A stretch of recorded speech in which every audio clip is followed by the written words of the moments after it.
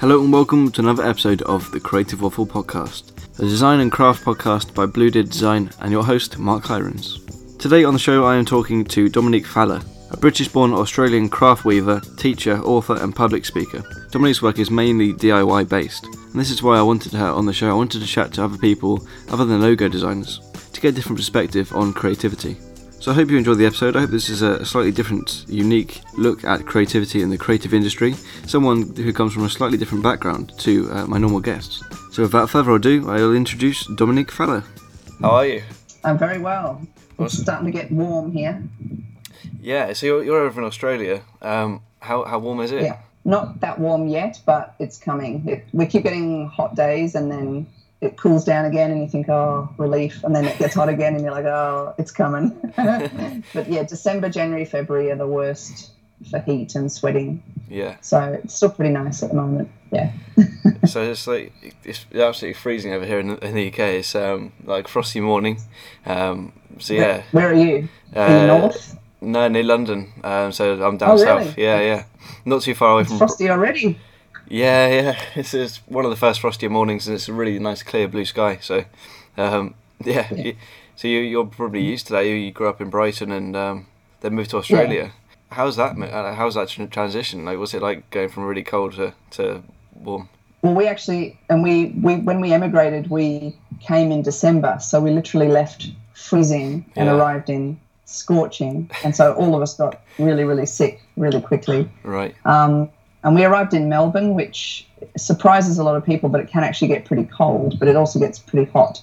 So a lot of people, when they come from the UK, they don't pack enough clothes for a Melbourne winter because it's pretty cold. You need, beanies and gloves and stuff. But yeah, we arrived in the middle of a 42-degree summer. Do you do centigrade or Fahrenheit? Fahrenheit, yeah. So it's like 100. No, wait. Fahrenheit, I don't know. We do one of them, yeah. So it might be centigrade, but yeah. Can't believe it, yeah. Yeah, I think it's centigrade. In America, I have to get used to calling it Fahrenheit. Yeah, it must be centigrade, yeah. Yeah, no, that was a while ago, so I've kind of acclimatized a little bit now. Yeah, but I still hate hot weather.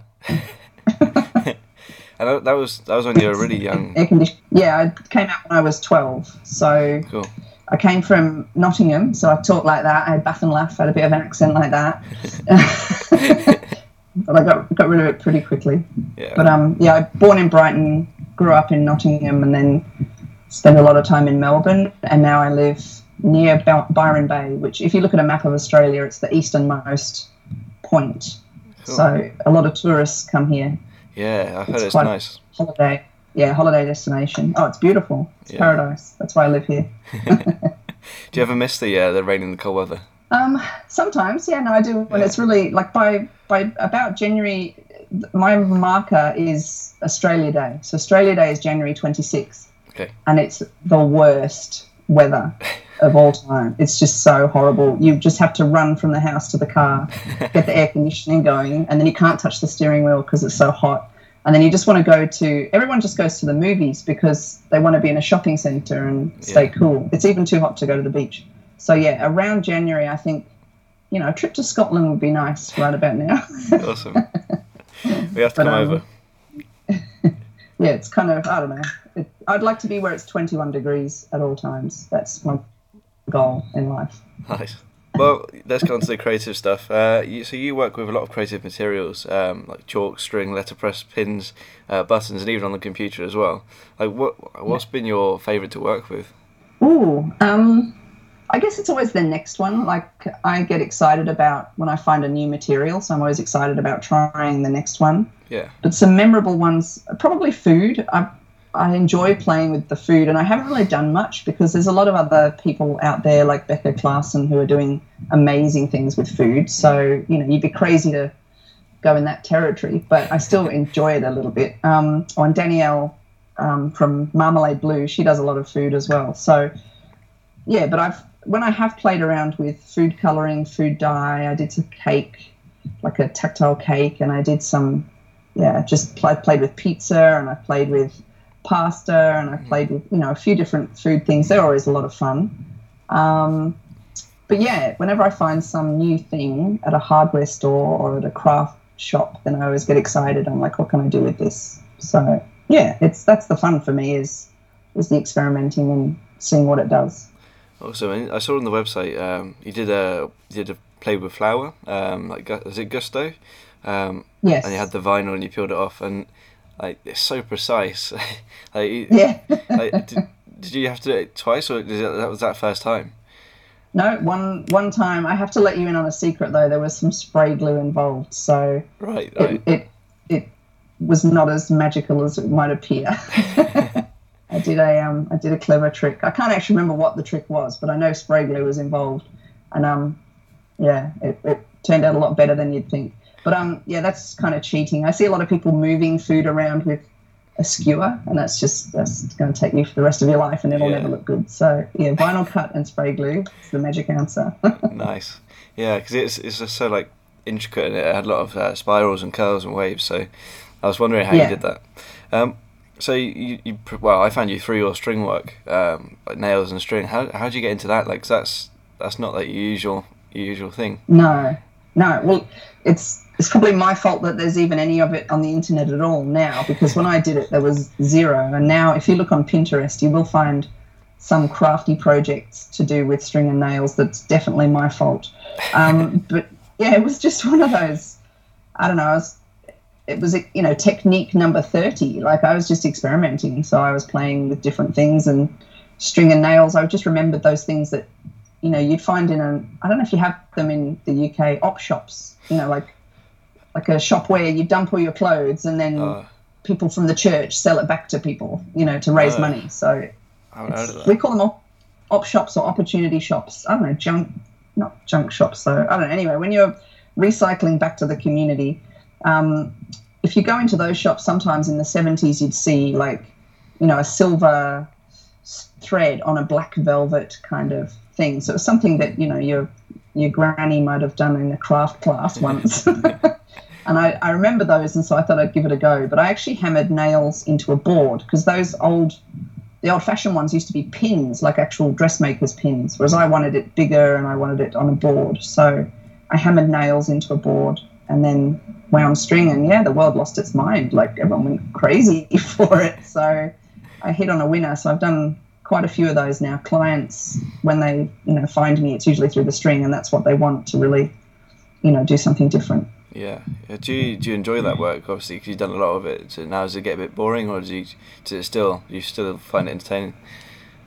It's the entertaining part is the fact that it's usually something that's a different color, or it'll be the logo or the saying or the words are different every time. But yeah, the actual process, once I start, I know how long it's going to take. And so, once the fun part of playing with all the colors and the logo and everything is done, I know I'm in for like 5 days of boredom. But I actually, I use it to, watch a lot of movies and things. So I'll try and set up, in a workshop where I can have my laptop playing films and things, because I'm usually too busy to just sit down and stare at something for 2 hours. Yeah. And when the film finishes, that's a good sign for me to get up and stretch, because otherwise you get in the zone and then you've done 5 hours and you can't move at all. So it's kind of a good time wasting break thing. But yeah, no, you know it's coming. There's the middle of it where you go, oh, why am I doing this? Is this ever going to be finished? So, but we always get there. With client, do you have any client feedback on those sort of things as well? Because it's like, I don't know, because obviously coming from a logo design background, you get a lot of feedback and you have to change things. Do you ever have to change things in that? Because I must imagine it's quite a lot harder when you're doing it with like physical materials. No, every time they think it's magical. Yeah. Yeah, like they just, because the designing part has always been approved beforehand. Right, yeah. And so, all that stuff that clients like to fiddle around with, like size and spacing and shape and all those things, you get signed off first. So that process still happens. You still have to go backwards and forwards with the client to get it approved. But once they're like, yeah, go for it, it's going to be this big, it's going to be these colors, when they actually see it, they just think it's like a magical transformation of something that they're quite familiar with. And so so far, touch wood, they've all just, it exceeds their expectations every time. And that's the magic of the technique. Awesome. I mean, the base of your project seems to be typography as well. Like, how did you get into that, and what do you love the most about type? Yeah, it probably, I mean, I studied as a graphic designer, and probably the two things for me are images and words. I mean, that's what a graphic designer communicates with. And I was an illustrator for a long time. So I did about 13 years of children's book illustrations. And for my master's study, I also did illustrations. So I did design for a film. And so when it came time to do my PhD, which is what a lot of this experimentation was for, I was well and truly over illustration. So I kind of turned to the other half of my practice, which is typography. And I've got to admit that when I was at university, I kind of didn't get typography. Like, they'd all be passionate about it and they'd tell me about it, and I'd be like, oh, I don't understand kerning and I just don't get it. I just want to draw pictures. So now that I'm, I've gone through my picture drawing phase, I went back to all that passion about kerning and letter spacing and serifs and all that stuff, and I really got into it. So I'm probably just as obsessed now with typography as I used to be with illustration. Cool. And do you ever find it tricky, the intricacy of typography sometimes? I suppose it's like the kerning and stuff, like with the strings, does it ever make it difficult? Oh, absolutely. Yeah, that's the fun part, is because if you've got a lot of detail and it's not very big, then, yeah, I mean, I'm poking in there with skewers and things, like your fingers can't even get in between the gaps and stuff. So, yeah, that's definitely the trickiest part, is the more words and the more twiddly bits and the smaller the piece, the harder it gets. So if you're doing a really big wall, then that's super easy. But most of the time, a lot of my commissions are for book jackets. So I've done a lot of book covers and things. And so they can only be a certain size, but they have to say, the author name and the title of the book, and there's usually some little twiddly bits that are a part of the illustration. And so, yeah, they're very difficult because they have to be a certain size, because I have to get them in my car and take them to the photo studio at the end, because, they've got to be turned into a book cover. Yeah. So I always joke with my husband that I can't ever buy a different kind of car, because I have to know that my artwork will slide neatly in the back of it. So I'm just about to buy my third black Honda Jazz because I'm trapped with the same car. I got this image of because of the size of the artwork. Yeah, I got this image of you taking the artwork to like a car studio and just sliding in, seeing if it works.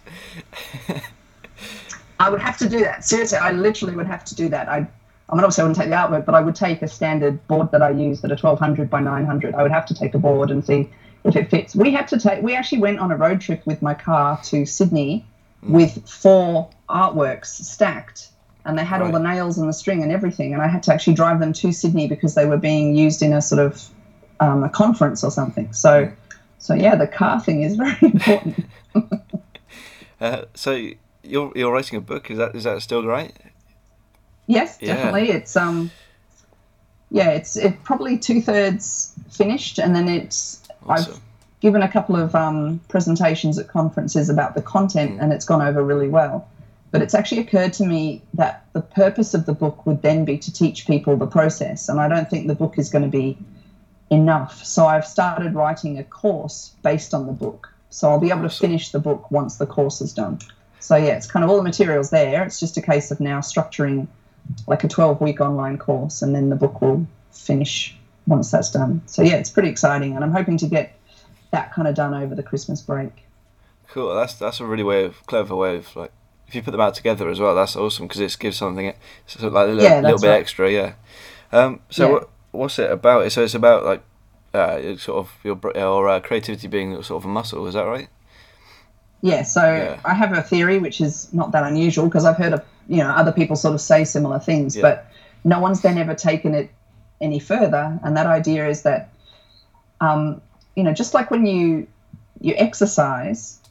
Some people exercise because they know it's good for them. They're not necessarily planning on running the New York Marathon. They're not like an athlete, but they know that if they walk the dog around the block a few times, it's going to be a good idea when they're wanting to build up fitness. And I have a sort of a theory that I've proven time and time again with my students, that creativity works in exactly the same way. And so a lot of people who say, "Oh, I'm not creative," or "My sister is the creative one," All that means is that they've just been exercising their creativity muscles a lot more than you, because every kid is creative. Like when you're born, you start playing with cardboard boxes and turn, the couch into a pillow fort, and you do all this kind of creative stuff, and then you just stop using that muscle. It doesn't go anywhere. And so the idea is that, if people are wanting to be creative athletes, like I have to be pretty fit all of the time in order to be able to, Penguin rings me up and they need a book cover in 2 weeks. I can't kind of faff around. I've got to get in there.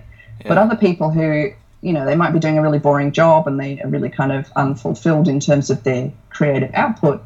There are still basic exercises that somebody who doesn't need to make money from creativity can still do, and then they'll have a better time of it just as general all-round fitness. And so the book is aimed at, a wide range of people, but you've got to sort of understand that, creativity is for everyone, and a lot of people who have let their creativity muscles atrophy, kind of think that then they've lost it somehow, and it's not a thing you lose. Just like you don't lose your leg muscles, they just get flabby. You start walking, they'll come back. So what sort of stuff can people do if they are in a dead-end job, they're bored out of their mind and want to get a bit more creative? Like what would your advice be? Well, there's lots of different exercises, and that's what the course would be about, is actually sort of, it's almost like a 12-week exercise program. And it's kind of like saying, if I'm unfit, what can I do? And so if you do 1,000 sit-ups every day but nothing else, you're only going to work one muscle. So the idea is a wide range of exercises. But just like with physical exercise, a good all-round exercise might be to just start walking. And so the equivalent kind of exercise with creativity and getting back into it would be just to start writing in your notebook. And so I always recommend that my students start with an A4 notebook, and I've actually got one here because I carry it with me on at all times. So it's literally like a kind of a journal with plain pages, and you can see that I fill those pages with writing. And this is an exercise that a lot of people have got from a book from, I think it was in the 80s, this book was written, and it was called The Artist's Way, and it introduced this tool called Morning Pages. And so a lot of artists have been using this tool, but designers and musicians and, art directors and accountants and housewives, anybody can be using this tool. And it's just where you write for 3 pages continuously every day, and you don't edit it, you don't read it back, you don't care about punctuation, you don't care what it says. But it's kind of like, doing exercises. It's not like the exercise is going to get you anywhere, but you do the exercise for the sake of doing the exercise. And so writing in your journal every day, just 20 minutes whilst you're waiting for your coffee in the morning to be made or whatever it is, that's a good start. That gets you really grounded, and you can start to build up on top of that as you go. Awesome. Yeah, I think that's definitely it's good advice, and also sort of like a meditative thing as well. Absolutely. It's good for calming, because a lot of people have chatterbrains. So, if you're not writing anything down, you're trying to think your way to a solution, or you've just got too many things in your head and you start forgetting things, or you just, you go round and round in circles thinking about what that person said to me and what I've got to get done tomorrow and why can't I do this and blah, blah, blah. That chattery voice in your brain. If nothing else, the best thing about writing in your journal every day is that you clear that out. And so I find that the first page and a half when I'm writing is usually, whinging and complaining, and then the second half is where I get to the good stuff. And it's a really good way to access your subconscious. A lot of people, especially when I get my students to do this, because they're not very good at writing because they don't hold pens very often. They actually, they type and they use their thumbs to scroll or double tap, whatever they're doing. But they're not very good at holding a pen. And so when I give them a pen and some paper, they whinge loudly, can't I just type this? And the answer is no, because actually when you're typing, you're using a different part of your brain than when you're writing. Really? And so it's a real problem when people don't actually use, a pen and paper, is that there's a whole way of accessing your creative subconscious brain that's lost to them. And so that's something that I'm really concerned about, where, they're taking handwriting out of primary schools and things. You're shutting down a way of accessing a creative part of your brain. And so some people are creative accidentally, or they might take drugs, or they might do, all sorts of different techniques to kind of access their creativity. But the majority of us can just get straight in there and access our subconscious with a pen and paper. But if you're not used to that tool, or you don't use that tool, then you're missing out. That's interesting. I didn't know that it was like a different part. And What's so different about it? Is it become more free, or yeah, what's so different?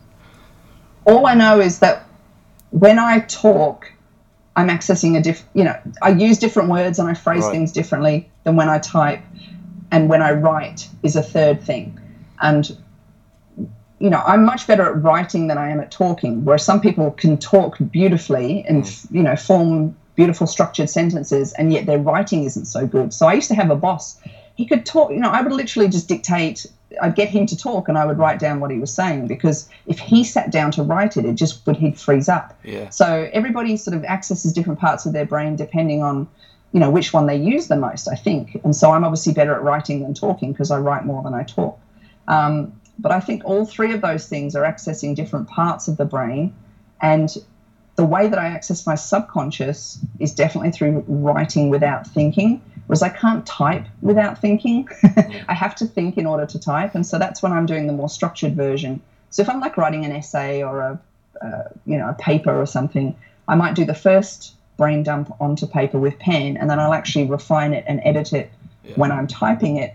And then I'll actually refine it again when I sort of am presenting it verbally. I'll read it out as a speech, and then I might re-edit it again a third time. So each of those three ways of generating words, essentially, you're generating sentences, they all access different parts of your brain. And so for me, the creative hub of your brain is in the subconscious, and that's accessed beautifully by just writing continuous stream of consciousness. Awesome. I'll have to do some more writing. So how do you define creativity? Is it, it doesn't need defining, or is it different for other people? It's different for other people, and it depends on whether obviously if your day job is being creative, that's a very different thing than if you have you're not paid to be creative, but you might, love being creative in the kitchen, or you might work with kids or something, and you've got to find ways to keep them entertained, and so you're always coming up with new ways and new activities. So all of these things are creative activities. But I think the conflict for people comes when people think that you should be original, and that's where the problem comes.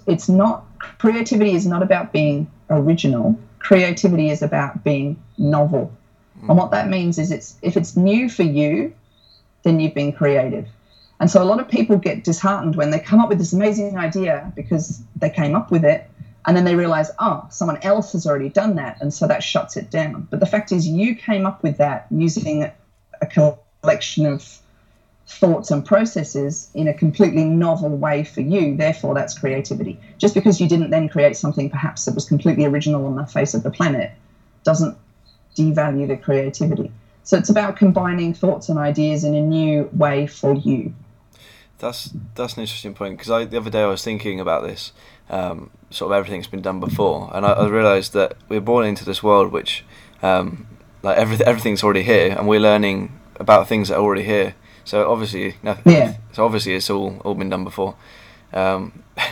Anyway, so what sort of I don't know, when's the book going to be coming out? Sort of next year. I'm hoping early next year is the plan, but these things always take, I've got a publisher involved, and it's up to them in terms of when their publishing schedule is. But yeah, I'm really hoping that the sort of December, January, February months, as I'm hiding away in the air conditioning, is going to be my opportunity to finish the course and then launch that with a book. So cool. Yeah, hopefully mid next year we'll see it. Cool, I'll look out for that. What sort of advice would you give to creatives out there, and what's your number one tip for being creative? Is to be creative every day, even if it's only 20 minutes a day. So it's literally like that. I keep labouring the exercise metaphor, but you can't put off all of your exercise until the weekend. You can't sit on the couch and be a slob all week and then do like 7 hours of exercise on Sunday. You're going to pull a muscle, right? Yeah. So creativity is exactly the same thing. It's little and often. And the people who say, I don't have time to be creative, literally 20 minutes a day, every day, something, anything, even if it's learning a new language or teaching yourself, make a new origami animal every day or something, and then literally you've just got a little tiny snippet of creativity, and then that'll build and you'll get quicker and faster and better at it. And by the time you've got to the end of a month, instead of procrastinating and saying, I'll I've got to put it off until I've got time. You've made all these connections and you've done all these little bits and pieces. So that's definitely the advice. Cool.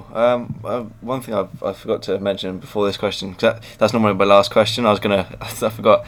Anyway, what do you think of like sort of forced creativity when people have got these jobs where they are forced to be creative and turn things out quite quickly?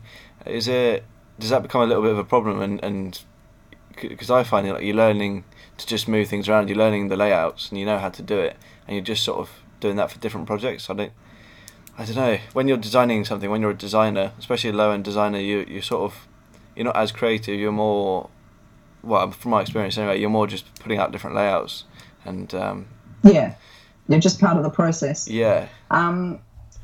Yeah, I mean, look, when there are time constraints, I mean, it's like anything. If you've got to cook a meal and you've got to be out of the door in 10 minutes, you're just going to microwave something, aren't you? Like, it's not going to be the world's best meal, right?